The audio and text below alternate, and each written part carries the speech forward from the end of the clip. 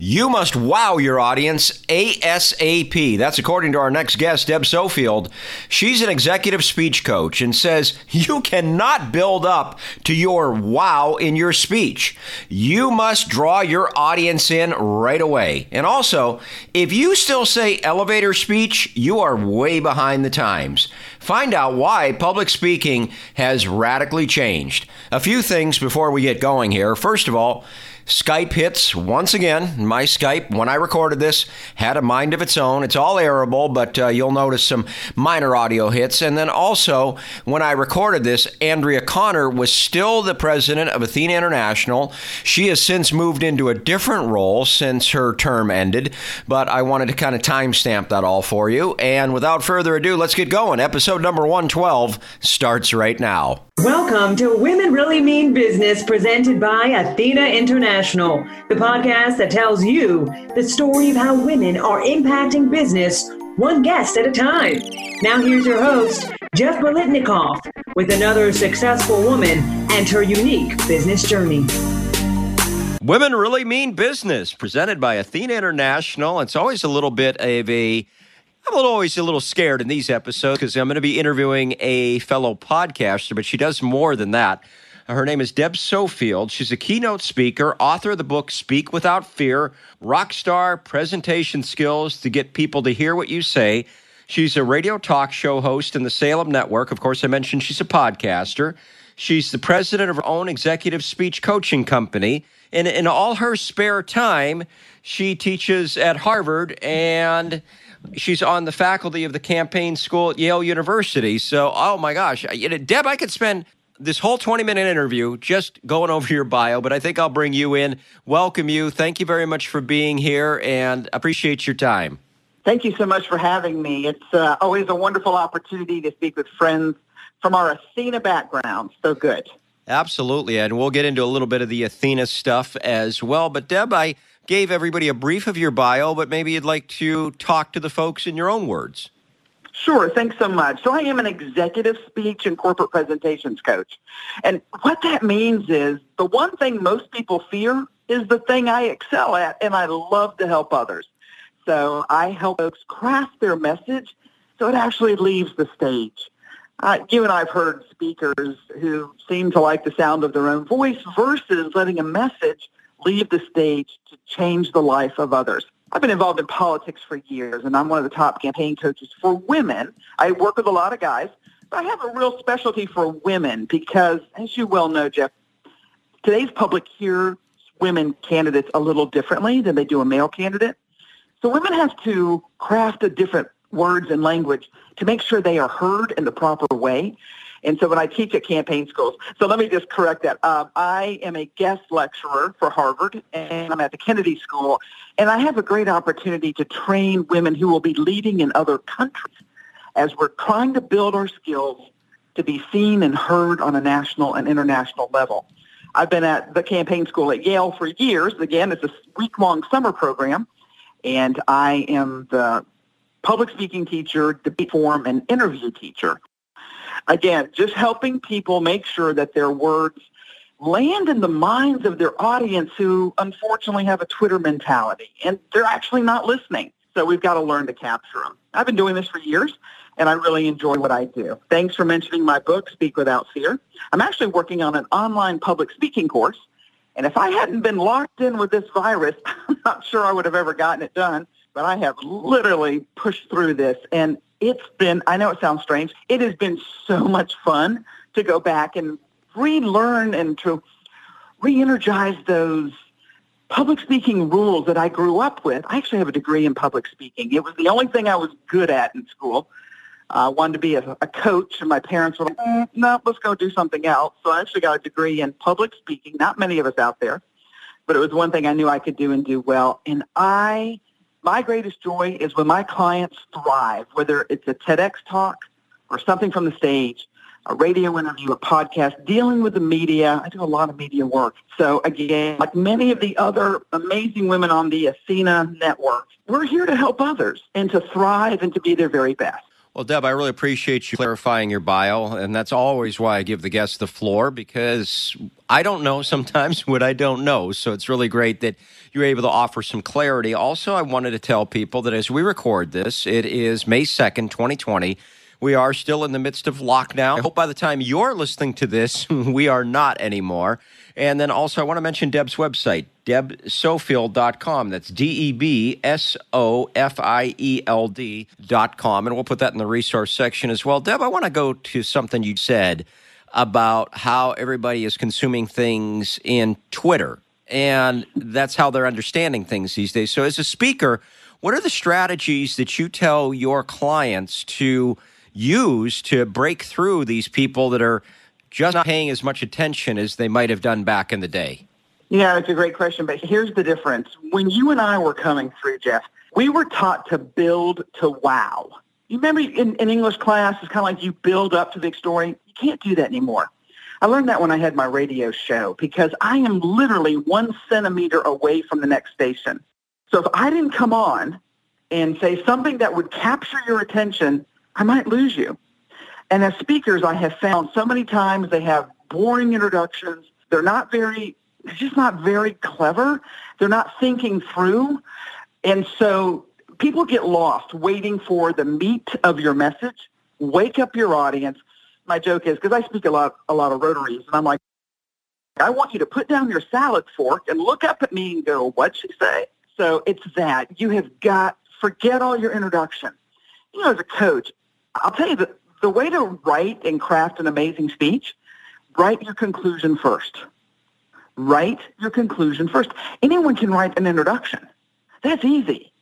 But when you start with a conclusion and you know where you're going to go, it changes everything. I got to tell you, I work a lot in the C-suite business with presidents of corporations, and they'll hand me some speech that somebody wrote for them, and it's usually dull and boring. 9 times out of 10, when I take the ending and I make it the beginning, it changes everything. Because nobody has time for you to build to wow. So it's almost along the lines of you almost have to sell the audience on why they should be listening. Before, people kind of had, for lack of a better way to phrase this, they had more patience. So they were willing to sit there for the buildup. Now, what's in it for me? Okay, nope, I don't hear anything from me. I'm grabbing my phone. Is that what you're saying there? Absolutely, absolutely. And we teach a real simple formula called B, B-E-E, like a honeybee. And years ago, you were taught to learn your elevator speech. Please don't say that anymore. That means you're old school and you don't quite get this new generation. So I focus on B, big fat claim, explain, example. And remember, Americans think in threes. I travel internationally. Most people think in threes. Red light, yellow light, green light, Father, Son, Holy Ghost, proton, neutron, electron, snap, crackle, pop. So B works perfect here. So think about this. If you and I meet at an event and you say, hey, Deb, what do you do? I say, well, I'm an executive speech coach. You are going to turn around and go find someone else to talk to. Because you'll be thinking to yourself, seriously, I hate public speaking, which I hear all the time. But, Jeff, what if I said, hey, Jeff, I can add an extra 0 to your income? Whoa! There you go. Now you're going to stay with me. Yeah, okay, absolutely. That was that's my fat claim. And then I explain, listen, I'm an executive speech coach. I help people craft a message that people not only hear, but they take action on. And then here's my example. Mr. Johnson came to me a couple of years ago. Actually, his wife sent him to me. He had to do an event, and he was very nervous. I helped him with a speech. And at the end, longest applause ever, no questions from the audience. So that was my big fat claim, the explanation of what I do, and then a story of success. B, big fat claim, explain, example.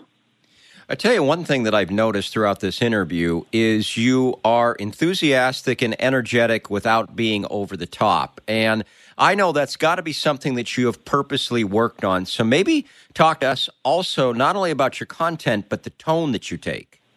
Well, I have had 2 double espressos this morning, so we'll we'll add that in there. I've had 4 coffees today myself. So let's think about it. If you love what you do, you're always going to be excited. It is true. I know when you're younger, you're like, that's a crazy idea. But when you wake up every day and you say, you know what, today somebody is better because of me. I can't think of anything better. So, yeah, but also remember I am a coach, and I realized I was monotone the whole time. You would be thinking, why did they ever ask her to do a video, to do a podcast? So I have to keep you awake, to keep my audience engaged. I will go high and low. I will use this amazing instrument that we all have, but most of us do not use to its fullest advantage, and that's your lips, your tongue, your teeth, your jaw. Let's use this instrument that you have to its fullest advantage. And for a lot of my clients, I make them look out the window of the office and open their mouth as wide as it can, and I'll hear a jaw pop, and they're like, oh, yeah, open up your mouth. Use your lips. Now, remember, I'm Southern, so down here in the South, we tend to drop off our endings. So I have to help a lot of clients here to finish that idea and to use real words.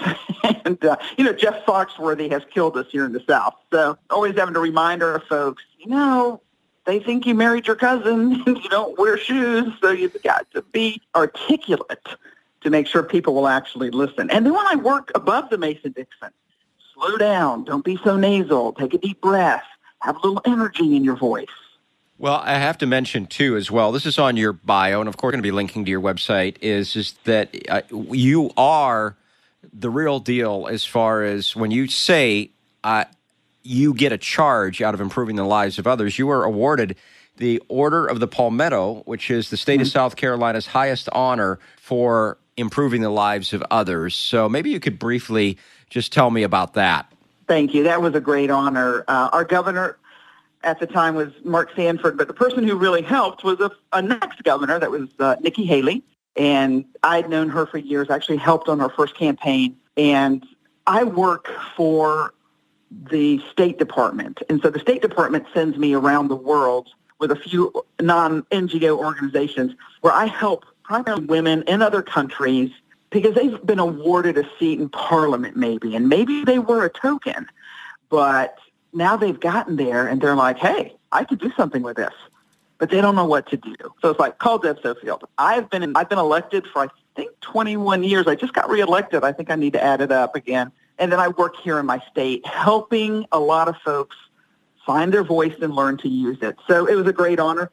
They don't give many of those out, but I do have the Order of the Palmetto, actually. It's here in my office, still on the wall. So very good. That's an amazing story, and I'm really happy that you shared that with us. And let's go to and talk, like we said at the beginning of the podcast, so we'd mentioned some Athena stuff. So a few minutes left to go before we roll into our last few questions. I would be remiss if I didn't ask you what Athena International has meant to you. What I appreciate about Athena is I'm in a lot of organizations, but I'm not in many that is female leadership, aspiring, world-changing.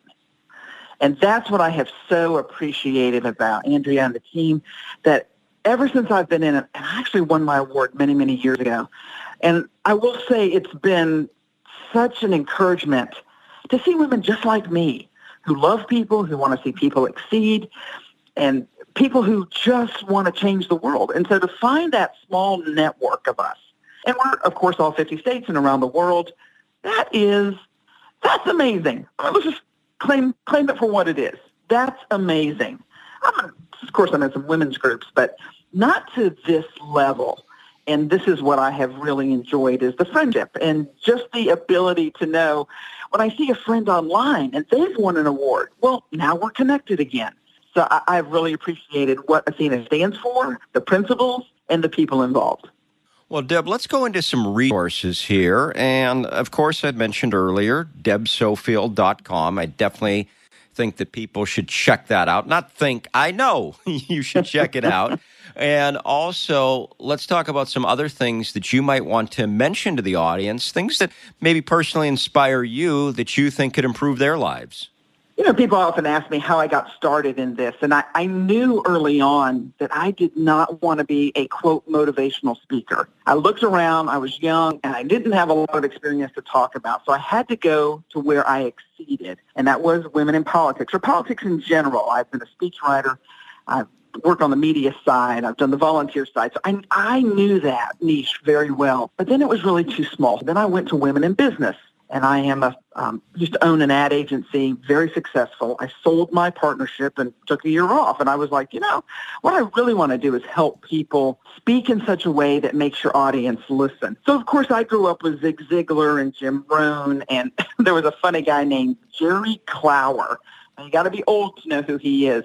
But I remember listening to these people on these CDs. My parents were really into encouraging us not to just watch television, but to use the other parts of our brain. And I realized if you can make people laugh, and if literally 30 minutes later somebody walked out and said, wow, that was time well spent, that I would find my place in this world. And so that has really, I got into this. I don't consider myself a motivational speaker, although everybody says that when I'm done. I am more educational because I only teach public speaking, how to deal with the media, crisis communication, and then presentation skills. So I have a small connection there, but yet no matter what you do, you're going to need one of those skills. I realize crisis communication is my latest offering. And what I learned, because I had trained so many people in public speaking, that when it all hit the fan, they stumbled, and I thought, well, I can't have that. So lifelong learner, I'm always trying to learn something new every day of my life, and that's what really opened up these doors of opportunity. Well, I'm going to give you the floor right at the end here, as I always do in this podcast, and let you address the audience with whatever you'd like to talk to them about. So it can be speech or something about helping others or whatever, because there's so many wide-ranging things that you do. I can imagine you taking this in a number of different directions. But having said all that, the mic is yours. The floor is yours, Deb. Okay, thank you. Well, I'll tell you what. First of all, thanks for having me, and thank you to Athena for choosing me for this podcast. I have a presentation I give called Deb's 15 Rules for the Road. Started with 106, and I whittled it down to 15. But I want to just go through a couple of these rules that I really know will change how people hear you. Rule number 1, believe it or not, is lighten up and keep a relaxed face. Because the most important time when people recognize you as the speaker, the presenter, the person who is new at the dais. So I mentioned I speak to all these Rotaries. So there's always the president, the sergeant of arms, the vice president, the treasurer, and then there's this new person. Well, if that new person doesn't look engaged, the audience will turn you off. So smile, pleasant expression. And for many, many years, I still have a few clients, I worked in the beauty pageant industry. Don't worry, if you look at me, you're like, seriously? No, I am the interview coach. I explain where Afghanistan is. Somebody has to do that. So I really help these young people. And Miss South Carolina, a ton of them are mine. And then I have Miss Rodeo America. I've done them all. But what I learned with that business, these girls know how to smile. And I don't need a beauty queen grin for you, professional woman listening today. I just need a pleasant expression. And you've got to look in the mirror. You got to find it. The next point is you're going to have to learn to vary your voice. If I'm going to tell a big story, my voice is going to be really loud. If I'm going to tell a sad story, my voice is going to drop down. I'll be a little more quiet. The difference is your audience will hear that and they will stop and pay attention. One thing I'm working on in this new online class I'm still developing is I realized I never struggled with writer's block, but a lot of my clients do. Friends, figure out what it is you want to share with the world and then do your homework. See, everyone thinks this comes easy because we have a generation of kids. I still can't figure out the VCR, not that I have it hooked up anymore. But you and I, a 7-year-old can figure this stuff out. So I find a lot of my audience is like, it's just too much work. Yeah, it's a lot of work. I think it's important, especially for women, that as they introduce themselves or within their talk, that they tell the audience their credentials. Now, one way you do this, and if I had homework for any of our compatriots across the country here with Athena, is write your introduction. Write your introduction. See, if you don't, you end up in a situation like I have where I'm so well known in my community, and people are like, hey, our speaker today is Deb Sofield. Everybody loves Deb. Here's Deb. Well, now that does me no good. See, what I need, what you did this morning for me, Jeff, where you read through things that made somebody who go, just another speaker go, oh, really? I went to Harvard. Oh, I went to Yale, where somebody can build you up. Now, this is not your resume. This is not your CV. This is 3 paragraphs about who you are, what you do, and what you can do for others. And make sure you put your website on it. It's on your stationery, and it's 20-point type. And you carry it with you everywhere. So when you are ever introduced, you literally hand it to somebody. Hey, please read this for me. Just read it verbatim. In all my years of speaking, and I'm headed towards 30 years on the circuit, I have never had someone look at me and say no. They were thrilled to have an introduction because they sounded better. And guess what? I sounded better. So really, if I had to give you some advice, that's got to be part of it. The other is, friends, keep your presentation short. Last time I checked, the audience attention span's about 15 minutes. That is a long talk. We don't normally go that long. And unless somebody says, well, you got to fill an hour. Now, that's a different type of a talk because your audience is expecting that. But for most of us, if you were to go 7 to 10 is a short speech, 10 to 12 is medium, 12 to 15 is long, nobody should go past 20 minutes. Especially for after dinner, you want to keep it short. There's times of day matter. But I want you to keep it short because what I want someone to say is, I could have heard her all day versus she went on all day. So that differential there is what will make people say, you know, I heard Deb Sofield was speaking. She was so good last time. I'm going to go hear her again. And Jeff, I'll tell you, that's my goal in life. If you are within an hour of a Deb Sofield seminar, you will get in your car and drive because you know that I've done my homework, that you will learn something new. I really focus on body language for women. Ladies, gentlemen, you have got to use what you have. And that means open up and be big. Is it uncomfortable? It will be in the beginning, but over time, it won't. Years ago, I came up with a phrase called powerful people take up physical space. You've heard a variation of that all your life. Powerful people take up physical space. It is not about size, but presence. About presence. You think about amazing women when they walk in a room and go, wow, she's here. Or other people who kind of like slide in and stand in the back. Don't be the back row woman. You're invited. So let's make sure that you are seen. And that means you've got to go to the middle. I have all brothers. I'm the youngest of 5. I grew up playing basketball. Every day of my life I played basketball. Nobody who plays basketball wants to sit in the stands. We want to be in the court because, first of all, nobody pays spectators. They pay players. So get in the game. Use what you've got. Perfect what you have. And that takes work. I know it. Nobody wants to hear that side of it.